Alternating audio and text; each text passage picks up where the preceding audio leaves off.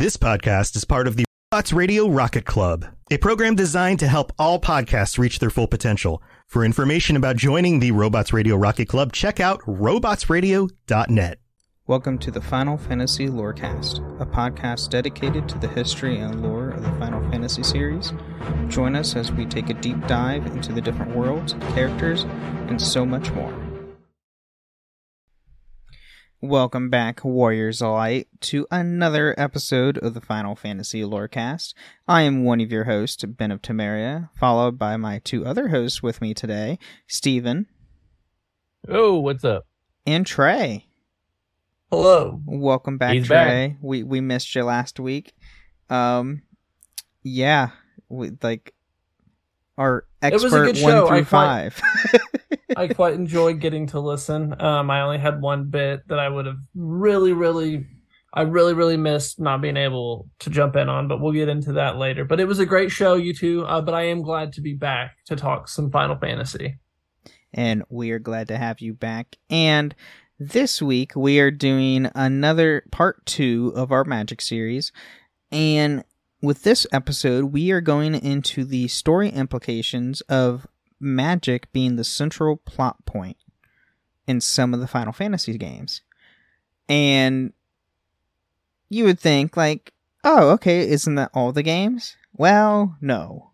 Not even close. Only, half of the games really have, strong implications of Magick being as the single plot point. So, obviously, you would think we start with 1. Funny enough, 1 through 3, the plot point has nothing to do with Magick. Nope. Yeah. Shocker. Shocker. All crystals. It's all crystals, exactly. So, Final Fantasy IV, though, that is where we first get, the first game that has the actual plot point, Magick being the centralized thing that ties the story together. So, we have the demon Cagnazzo,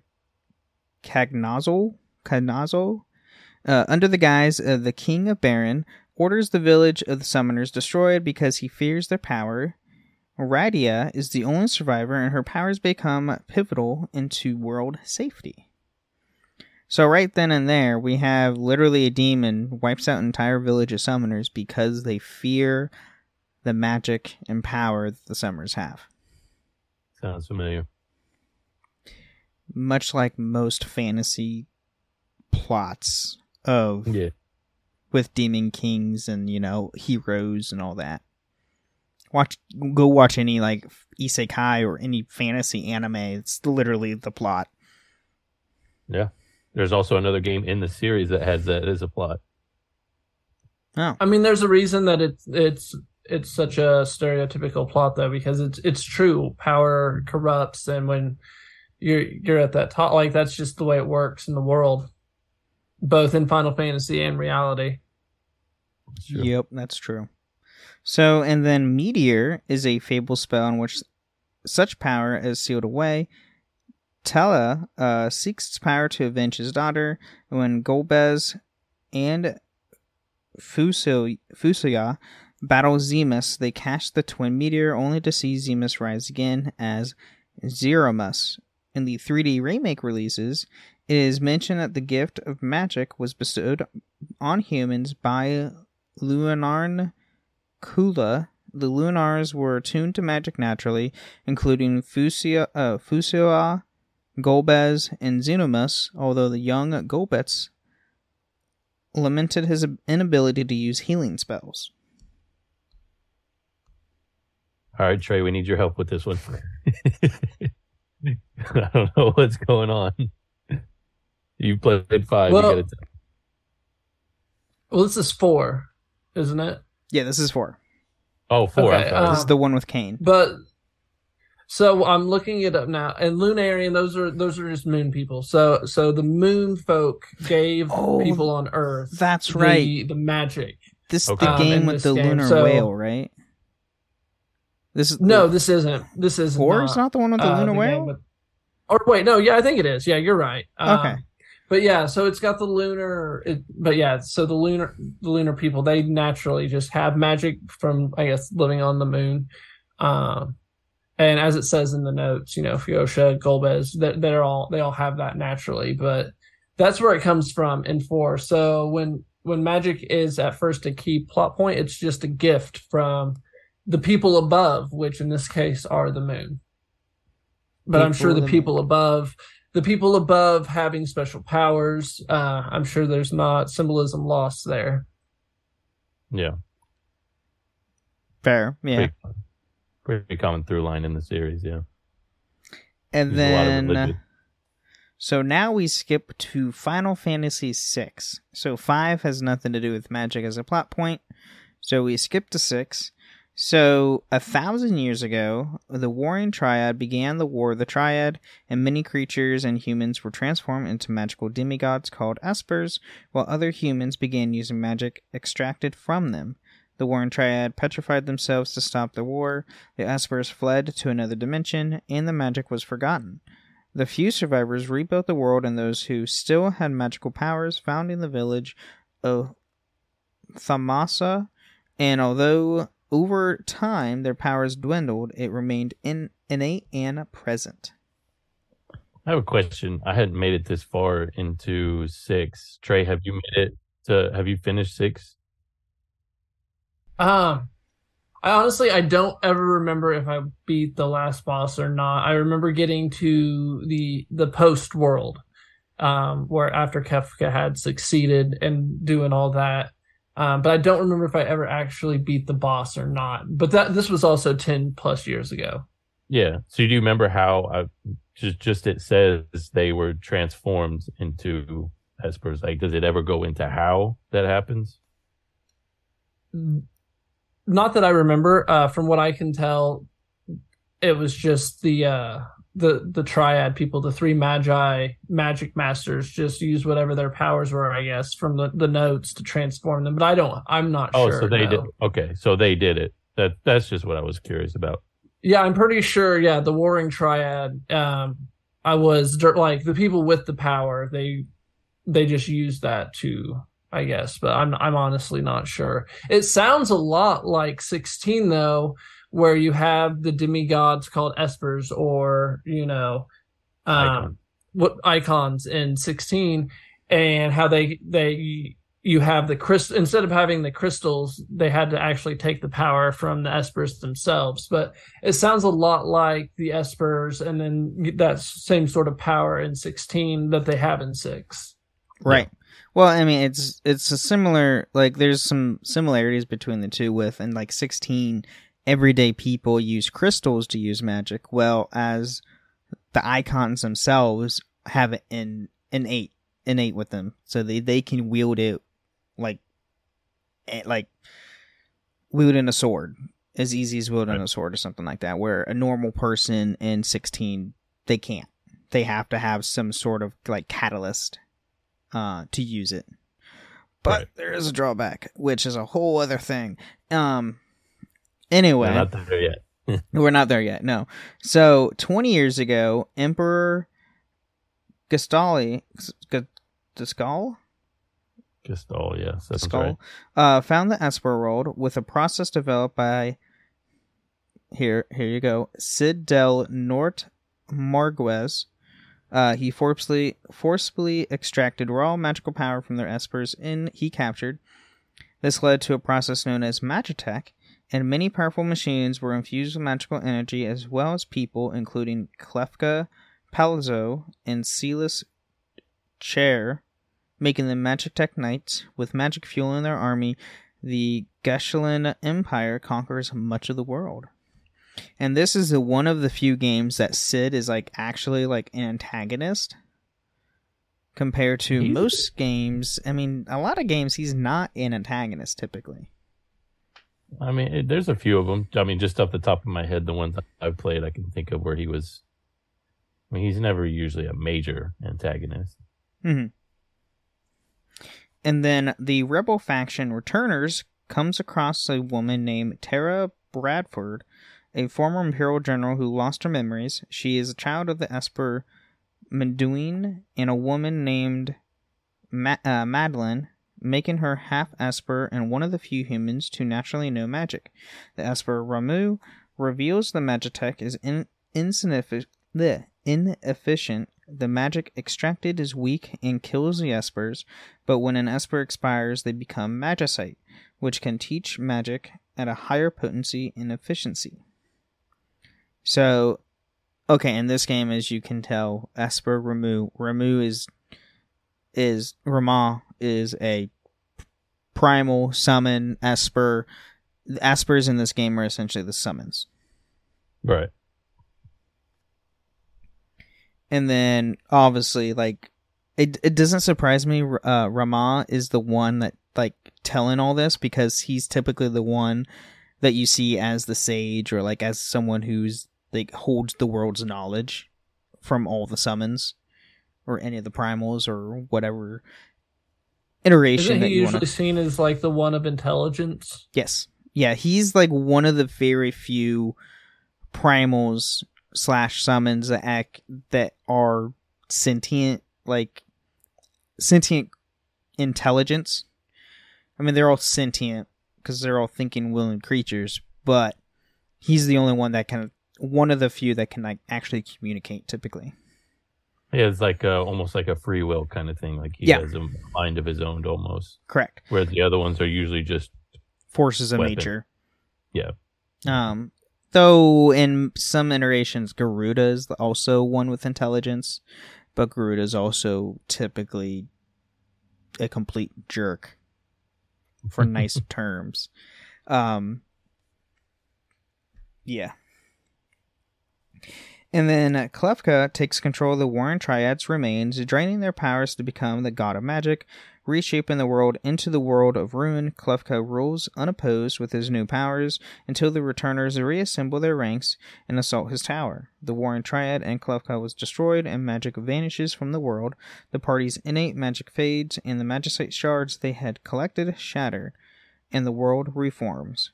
Due to her emotional attachments to the children of Mobiles, Terra becomes a full human and survives. So, yeah.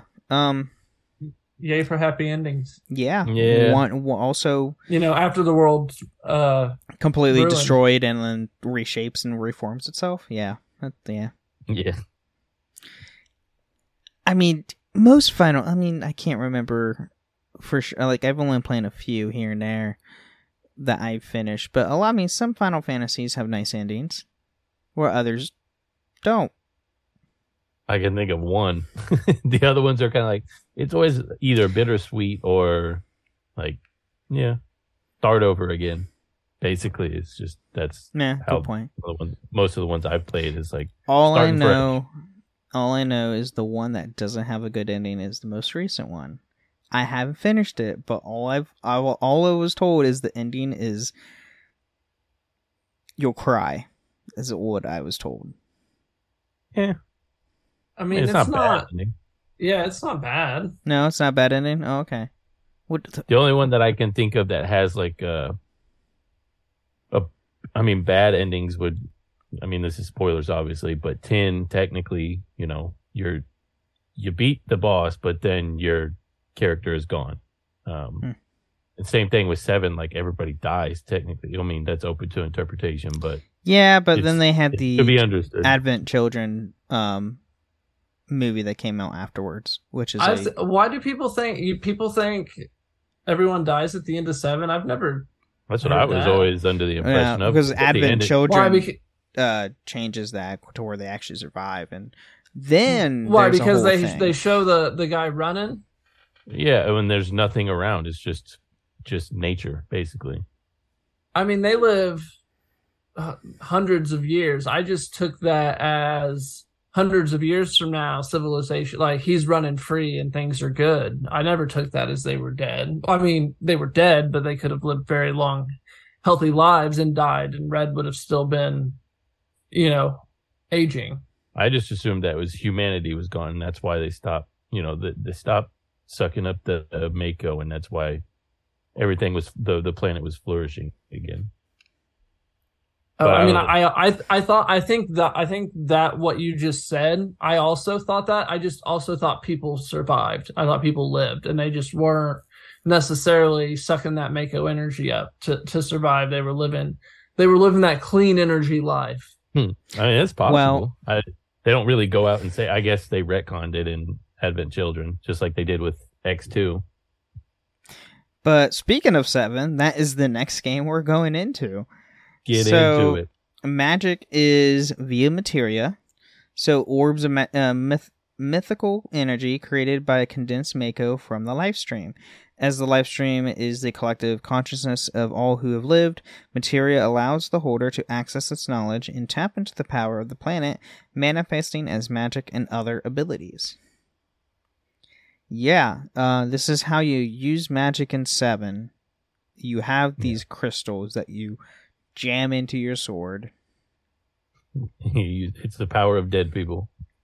It's using dead people to cast fire. Yeah. So, and as such, magic is the materialization of spiritual energy. Ancients were said to have been able to use magic without the use of materia. Professor Hojo, a scientist for the Shinra Electric Power Company, studied materia but was unable to grasp its secrets. He objected to the use of the term magic to describe the powers of materia. I mean, that makes sense. If you don't understand it, it's magic. Yeah. And if it makes a phenomenon that you can't comprehend, typically most people would call it magic. Because but I see why he doesn't like the term, because he's a scientist. So there is no such thing as magic. It's just science that isn't understood yet in his eyes. And maybe that's why he's so crazy focused and doesn't care about what he's doing to get the results. He just has to find the results. True. Yeah. He's a kook. And then few can manifest magic-like powers in their limit breaks, although it is unknown if it is related to magic in any way. Just one of those Final Fantasy things. Yep. It just never comes up again. Pretty much. And then certain ultimate spells are too powerful for normal human to use. Meteor is the ultimate black magic with the power to destroy the planet by summoning an asteroid from outer space. The ultimate white magic has the power to stop it. Holy. Both great spells manifest via special materia, the black materia for Meteor and the white materia for Holy. And, I mean, kind of a spoiler, kind of not spoiler. I mean, the game 7's been out for over 2 decades. The whole point of Sephiroth's quest is to get Meteor to destroy the planet for it to be reborn, kind of a thing. And then Aerith, being the good-hearted person in your party, wants the white materia to stop it. And she's also the healer of the entire party. Well, until halfway through the game. I think everybody's aware of that. Yeah. I mean, if you're not aware of how, when we first see Sephiroth in the first original Final Fantasy game, plot twist, Aerith dies with a giant katana. Man, now I need to go play Final Fantasy VII again, but I'm in the middle of 9. But you're right. So I love how they used magic in 7. And just the way that, like Steven said, it's just all our dead friends are helping us out with the magic powers that they have inside. Yep. Yeah. Which I'm curious if they're going to like change anything. I mean, so the 7 remake's out, and if you haven't played that, go play it. It's great. They have the same like situation. Materia's there. The Shinra company is mining it to supply power. It's slowly killing the planet, yada, yada, yada. I'm curious going forward with Rebirth if they're going to change anything. Because spoilers for the remake if you haven't played it. At the end of the game, you leave Midgard. So the entire remake game, you're in Midgard. Which in the original game was 2, maybe 3 hours of gameplay.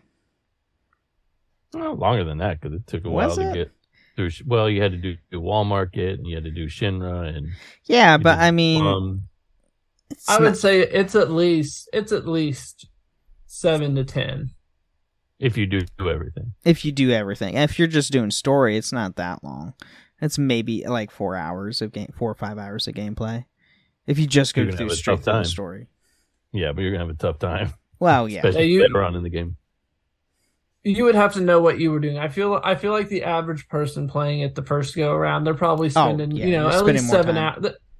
Right, yeah. So like for comparison's sake, you spent 7 to 10 hours probably on average on your first playthrough for that.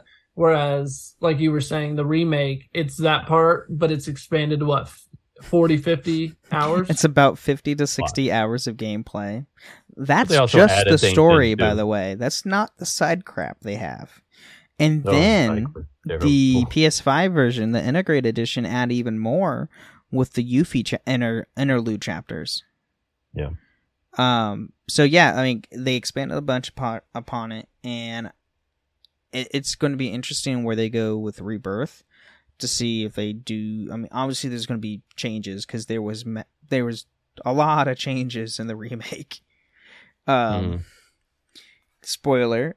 So in the original, you see Sephiroth literally halfway through the game of the original 7 is when you first see him. In the remake, you see him after your first like hour and a half to 2 hours of gameplay. Yeah, it's literally after the first mission. Literally after the first train mission. Like in the original 7, you do the original train mission and everything. Everything's exactly the same. And then that's when it stops being the same. Mm-hmm. Is after that train mission is where, oh, hey, Sephiroth appears out of nowhere. And it's like, wait, what? Huh? Yeah. And then you see like time dementor things. Yeah. Interesting. But anyway, back to the original 7. Words are hard. Sufficient exposure to the live stream can grant the power to use magic without materia, as shown with Sephiroth, who has absorbed so much of the knowledge of the ancients that he no longer needs materia to perform magic. He can also move objects telekinetically, read minds, project illusions, and to the minds of others, manifest his sword at will, fly, erect a high interpretal barrier over the North Crater. So yeah, that's why Sephiroth is such a big deal as a Final Fantasy villain, is because he literally has gained knowledge of the life stream and all the people who've died to use magic at will. Yeah, he's very much like Sephiroth, like Kefka. Yeah. That's why they're always like 1-2 on best villains in the series. Mm-hmm. Just depends on who you ask. And then Sephiroth plans to use Meteor to become a god. A meteor would create a wound on the planet so great the lifestream would be sent out to heal it. Sephiroth plans to take control of the lifestream to take over the planet. When Eris Gainsborough travels to the city of the ancients to summon Holy, Sephiroth kills her. Though he is too late to stop Eris's prayer from reaching the planet, he has the power to hold Holy back. Yeah, so that's the giant scene that we see in the original 7 of him coming down and she's praying and then the sword kind of goes through her chest. Yeah, but you don't know that's what she's doing until after the fact. It's after, yeah. You don't know almost until the end of the game. Yeah. Normal, like when you're in that scene, it's just like, oh, she's praying, and then like she gets killed, and like honestly, and that's like when you first see that. I mean, I teared up when I first played that game, and when that happened, I was like, what? She didn't do anything. Yeah. It was the first time I felt emotions in a game. I was like, what? I'm used to playing Mario. People are dying. Exactly. What, you don't get emotional when Peach gets captured every time? No, not typically. And then Cloud Strife and his party descend into Sephiroth's lair in the northern cave and defeats him, releasing Holy. Holy is sent out too late and the meteor breaks through it, decimating the metropolis of Midgard. Eris' spirit summons the lifestream to force Meteor back and saves the planet. There you have it. I was wrong.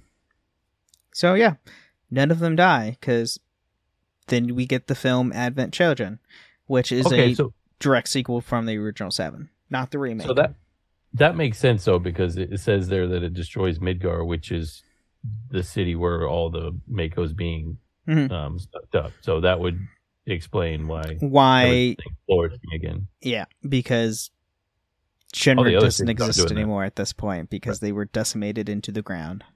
Right. Literally. Thank God. Hmm. I hate I hate Shinra so much, and the remake made that hatred more because they made them more of a jerks than they are in the original Yeah. game. They really let them play out. But I really liked him in Advent Children, though. that's true. Advent Children's such a good film. And When they're jerks on your side, they're just like those charming jerks that you like. But when they're not on your side, you just cannot stand them. Mhm. Yeah. Yep. But at this point, we're going to take a short mid break, and we'll be right back.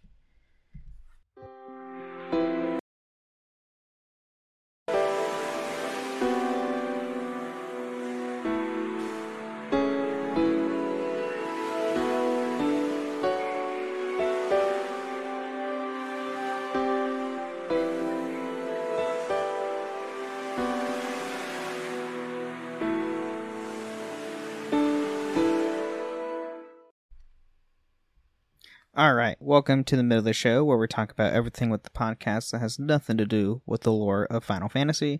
And at this point, I just want to thank everybody listening to our show as we continue to make these episodes. It really helps us, really supports us. And if you do want to support us, there's a few different options you can do. You can join us on patreon.com/Final Fantasy Lorecast, where you can get ad-free episodes. You can there's a tier you can sign up on to join us once a month on the show. Topic of your choosing. We can talk about any of the games, any theories, any upcoming titles, or anything like that we can talk about. And you can also support us by leaving reviews or ratings on Spotify and Apple. If you leave a 5-star review on Apple, we'll read it out loud on the show. And if you leave a nice comment on one of the episodes, we read out loud that on the show as well. And we actually have a comment this week. We have one from our Crystals, Final Fantasy through Final Fantasy V, so their first Crystals episode, from Hylian Chubi. Hey guys, congratulations on the new show. You are doing a great job presenting the lore in a fun and approachable way. Too bad you don't know these early games that well, though. Keep up the good work. We're working on it. Yep, we're working on it. We'll get more info. I mean, by doing this show more and more, we'll get more in depth with the lore, in depth in doing research. We learn more as we do the show, and we'll be playing those games eventually anyway. So, And that's what we have Trey for. that's also true. We are doing our best. We are all three of us are doing our best. Yep. And you can also join us on a few different Discords. We are on the Robots Radio Discord at robotsradio.net. And we also have our own Discord at my Ben and Friends Discord, where you can join us for this show and the other shows I host, the Wizard and World Lorecast and Holocron Histories. And then also, we do record these episodes live every Wednesday night at 8 p.m. Central, or 8 p.m. Eastern, 5 p.m. Pacific on my Twitch channel, Ben of Temeria. And also for I don't remember who it was that you said sent the comment, but if you would like to join the Patreon and come on and pick whichever game you want to tell us about, or just go over all of them in general, you could spend the hour just educating us in person on everything old school Final Fantasy. Yeah. We would be happy to have you. Yeah, that's also a total doable thing that we can do. And we can also join us on the Final Fantasy XIV MMO. We do have a free company on Seraph called the Crystal Lore Masters. And yeah, we're on there. I'm on there very regularly. Trey and Steve are on there periodically because they like to play other stuff. I've been playing mostly 14 right now. Until Starfield comes out, because that's going to take so much of my time. So much. It's a Bethesda game in space. And yeah, I'm pumped. But yeah, anyway, well, Final Fantasy. We're going from one game in space to another game in space with Final Fantasy VIII. So it's That a is nice true. transition there. It will be a nice transition. So let's get back into the show.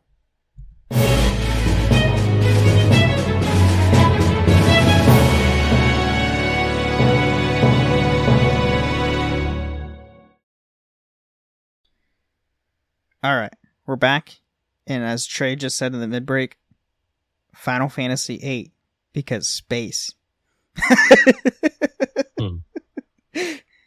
So, yeah, magic is the manipulation of the planet's energy fields. Magic can be used by everyone through different means, the main ones being sorcerer's powers, which embodiment, and guardian force junctioning, paramagic, and sorceress's power to attribute to the legend of the Great Hind, supposedly the creator of the world, and the first sorcerer. The legend goes that the fragments of the Great Hind's power were given to women who become sorceresses.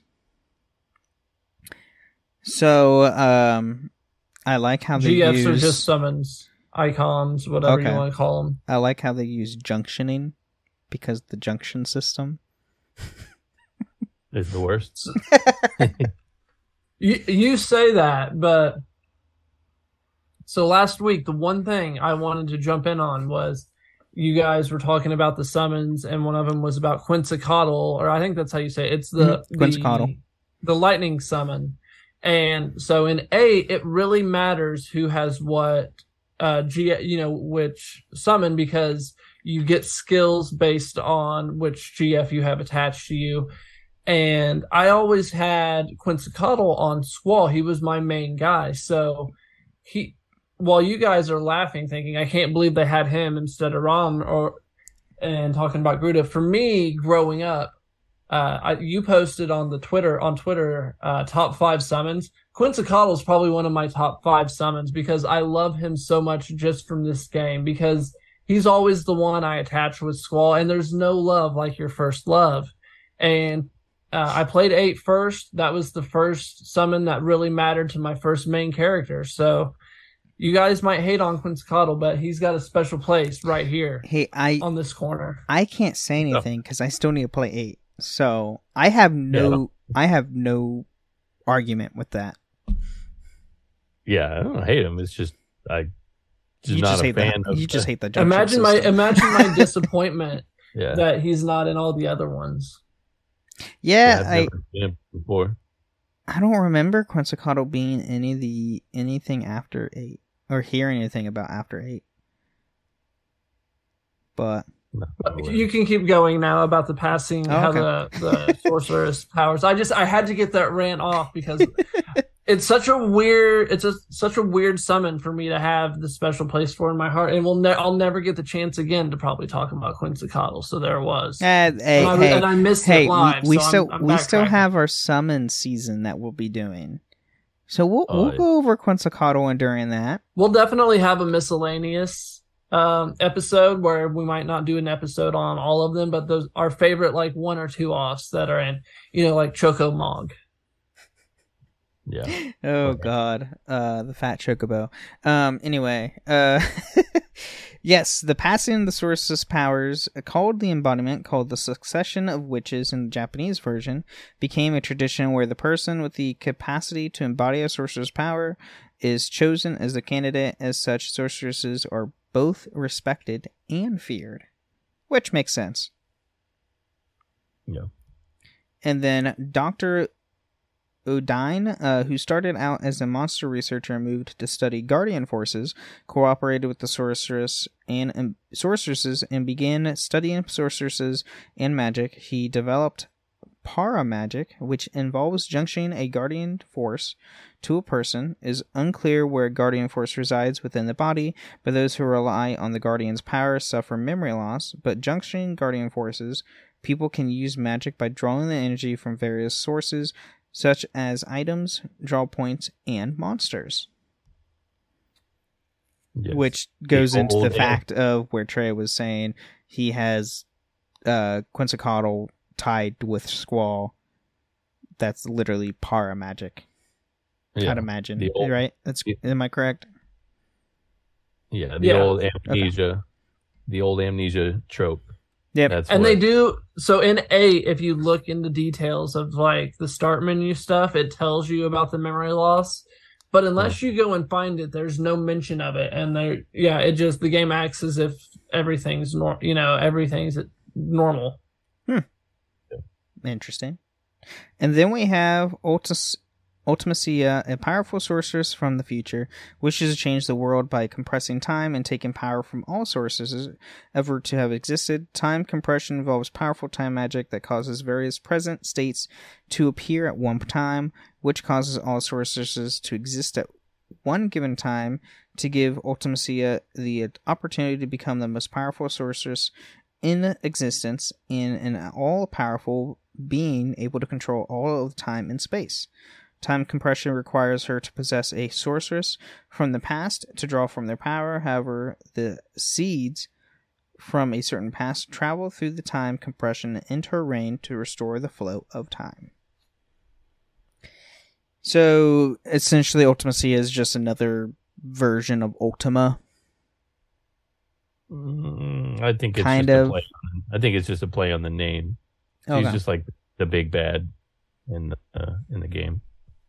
She's just trying to take all the sorcerers from throughout time, past and I guess past, because she's in the future, and taking all their powers so she can become the most powerful. Huh. Sounds like another similarity to 16.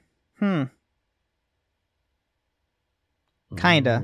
Kinda, not we'll really. Let you get we'll let you get further into it. But it's nice and convoluted. 8 is one of those where you have to sit down and read it and look at it and then sleep on it another 3 days, and then maybe you might have a handle on it. And even now, I look at it and I read it, and I don't think I really 100% understand it. Well, once you get into time travel and all that kind of stuff, it's always a risk. that's always murky when you get into confusion. time travel. That's why I'm not a huge fan of time travel. It's not the best. It's just a MacGuffin. That's all it is for storytelling. But anyway, now we jump to Final Fantasy X. Yes. So, according to the Final Fantasy X scenario Ultimania, the first development in Spira was brought about the power of magic. The use of magic depended on individual factors, and those who could use magic naturally had an advantage, while those who couldn't were discriminated against. Thus, the age of the magic civilizations was an age of inequality. So this game not is in the game at all. So this is not in the game. No, Okay. not even mentioned. No. Okay. It's part of the Ultimania, which they just made that so they can kind of explain some of the loose ends. Because the Ultimania, it's like the books. Is the Ultimania books? Like Final Well, Fantasy. I think this is talking about like the times back before the war when they had the mages versus people with machines. Yeah, which they don't really. I mean, they talk about it vaguely, but it's not. There's not a lot of detail. Yeah. They don't talk. Yeah, about all we people. hear. Yeah, we don't hear about discrimination or anything like that. All we hear about is people with magic fighting the people without magic. Yeah, and then eventually the people with magic end up casting the spell to keep their version of Spira alive in Xanarkand, and that's where Titus comes from. Yeah. All right. And then when Machina was invented, it was revolutionary and did away with the inequalities. Machina developed quickly, and things once thought impossible rapidly became in reality. The endless supply of electricity made cities that never sleep possible. So essentially, it's just power. They made electricity and tech. So, yay! Yeah, they made machines and stuff. That's all. Modern Quite world literally. tech. Future, but I mean- future modern tech. Yeah, but I mean, they're not. It's forbidden, quote unquote, in the future. And I mean, I don't know about you guys, but like my dad growing up, he was the type who he'd rather ride horses, and all this technology was bad. So like, they had like even today, I still see that kind of mentality about the magic we have today. Oh yeah, yeah. It's I not don't like. I feel the same way. Like with my cars, I don't like having too many doodads on it because I'm like, well, this is just going to be so expensive to fix. My car doesn't have Give me a cruise control. roll-up window. My car doesn't have that's cruise fun. control, and I hate cruise control. Yeah, who needs it? My last car I had a crank window, and I loved it. I had one of those at one point. Yeah, it's awesome. But then Machina was supposed to be an alternative for those who couldn't use magic, but when it surpassed the power of magic, new problems arose. Some nations possessed outstanding Machina technology, while other nations didn't, and a new age of inequality began. So, yeah, it's just like real world. Things progress, and then things go back to where it was. Yeah. Sadly. No. And then once Machina was outlawed by the Yvonne Temple, magic again became the prominent power in the world. Some study black and white magic to learn various spells, but the most respected magic users in Spira are the summoners who embark on a pilgrimage to gain the power of the final Ion. Monsters and Ions use magic naturally, and the most powerful magic user in Spira was Yvonne, whose teachings became revered and spun a new religion in Spira in his followers. Yes. And the use of magic appears related to the manipulation of fireflies, the life energy of Spira. Yeah. Very similar to 7 there. Yeah. So go back to the live stream style. I do love the story of the summoner going on the pilgrimage being the way we get to take the journey on 10, though. I think that's a really nice way to tell the story, and it works out. It works really nicely. Yeah, I think 10 might have my favorite story. It has highs and lows, but I think just how it's executed, I think might be my favorite. It's like a real gut punch a lot of the times throughout that game. There's a lot of highs, there's a lot of lows, like even emotionally. There's a lot of positivity. I've only played I think the very beginning and never got past that. So Ben. I had not. You gotta quit admitting this on the show, man. Hey, I can't help it. Like, yeah. Hey, I'm being honest and truthful here. Okay, I don't hide things. Just where I live. I have beaten the game multiple times, Steve, and I agree with you about the story. I think it's one of the strongest in the series. If I recall, 10 and 10-2 were only on PS3, right? 2. PS2. See, I never had a 2. And I always loved the way it's like he's telling the story up until you get to Xanarkand. And you get to that scene and it just builds up so much. And then, I'm sorry, I'm going to rant for a second. Then you go and fight Unalesca and it just builds so well. It tells such a good story and just fantastic. The pacing of it was so great too. It wasn't like you get to Unalesca, then boom, 8 side quests pop up for you to do on your map. Yeah, it has some really good twists in it that you kind of like. It's not just one big twist. There's a bunch that happen throughout, and it makes it keeps you on your toes. The first time you play through it, you're like, wow, this is really well done. Well, I will keep that in mind when I finally get through it. I have all the games. I just need to sit down and play a good portion of them. You can play them instead of. I played a lot of the newer ones. So the problem is Ben needs to get to a point on 14 where he's fairly caught up on the content, so then he can sit down and actually play. See, that's the problem because I'm the like. The problem is he plays it for 2 hours, and then he gets on 14 and plays 14 for like 4 hours. That's true. The problem is on 14, I'm like I think 60% done with Heaven's Ward, which is the first expansion. Oh my god. It's just so much to do. Yeah, so you could just knock out these older games first and then go back to then you got look at all that content you'll have after you're done. That's a fair point. We don't actually have 14 on the agenda tonight, gentlemen, but we do have the other MMO on the agenda, and I think that's where we're at. We do have 11. I do like how Trey's reining us in. I like this. It's smart. But yes, we have Final Fantasy 11. So, which is the first MMO of the series. So, there are many origins and different perspectives on how magic came to the hands of the enlightened races and beastmen of Vandalel.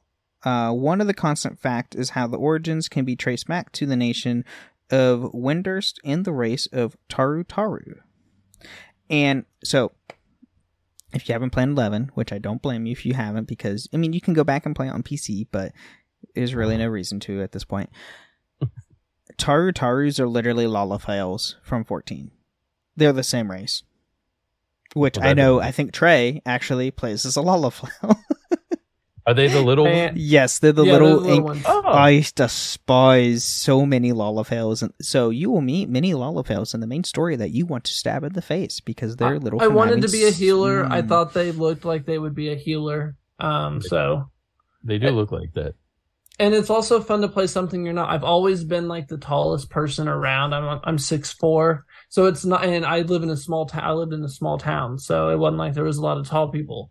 So it's nice being the small one for a change. Yeah, all the cutscenes, you literally just look up, straight up, because they're that small. Yeah. So yeah, Dang. I have many thoughts on the Lalafell race, more for the fact that the main story of 14. If you haven't played the main story, go and get to the Heaven's Ward. You will meet many Lalafells you will despise with a passion. Just saying. But anyway, there's a lot of nice ones though too. I will give them that. But according to one tale of a young Tartaru girl lost around the ruined towers of the wilderness of Sarutabaruta, met the last known living remnant of the Kulu race and was led to the full moon fountain.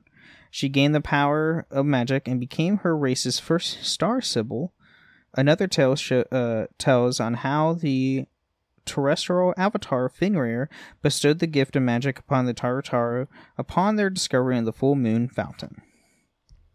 Which Fenrir is another famous creature in the Final Fantasy series, which typically has a connection to Shiva. Well, I just know he's an earth-ish kind of. He's like a terrestrial kind of. Fenrir? Yeah. Fenrir is a giant wolf. Right. But usually, okay, so spoiler for 9. There is a Fenrir in 9. Sorry to let you know in advance, Ben, but he's literally like the wolf, and then a giant fist just comes out of the earth and shoots the enemy into the sky. Huh. Interesting. Yeah. But, I mean, Fenrir's also, isn't it like Loki's son? Yeah. In mythology? in Norse mythology, Norse. Fenrir is one of Loki's sons. Yes. This is true. He has a wolf son. Yes. But yes, Fenrir is always shown as a wolf because of Norse mythology, and Final Fantasy takes a lot of things from other mythologies into their own series. But just like in Norse mythology, Fenrir typically has some sort of power. Like, he's essentially most of the time associated with ice at times. Depends. But in Final Fantasy, typically Fenrir typically deal with ice. I love the idea of here in 11 that Loki's kid is like, you know what, Final Fantasy 11 here, I'm going to give you guys magic. And just gives the world magic. That is nice. Specifically the Lalafell race of 11. Why? Loki. Which is interesting. And then regardless of the vicinity of the tales, the power of the magic became to be wielded by the Tartaru in a matched proficiency and would usher in the age of magic. Over time, as the powers they wielded became widespread and even fell into the hands of the dreaded beastmen, the Tartaru isolated themselves in Vanadel, discovered a new power that would change in shape. And that is Magick in 11. Terrific. So yeah, it's interesting. It's interesting to know it's like the Lalafell race of the 11 is the ones that gain magic rather than like the Elven race. How most fantasy like tropes typically go with elves being the most magical kind of a style. Right. But they do have pointy ears, I guess. I mean, all of elves and Tartarus have pointy ears.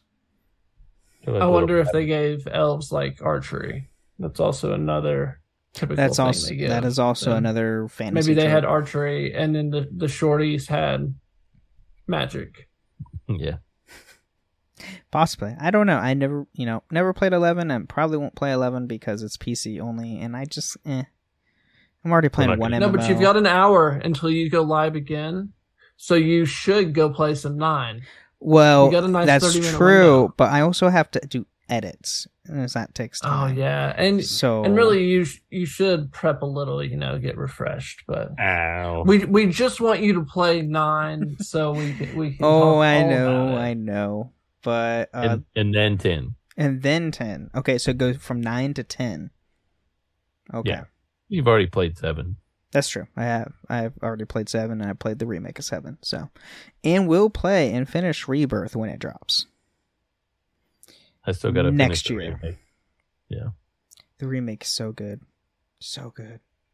But anyway, that is all we have on this week's episode. Join us next week as we do another episode of Magick into more story plot points with the later games of the series. And is there anything you guys want to add before we sign off? Looking forward to talking about 14 next week. Yeah, I think that's on the list. I know 15 is. 15 has a lot. Because Great. 15's whole entire story is literally centered around Magick. Yeah, that's true. I can promise you, even if 14 is not on the list, we will be talking about it.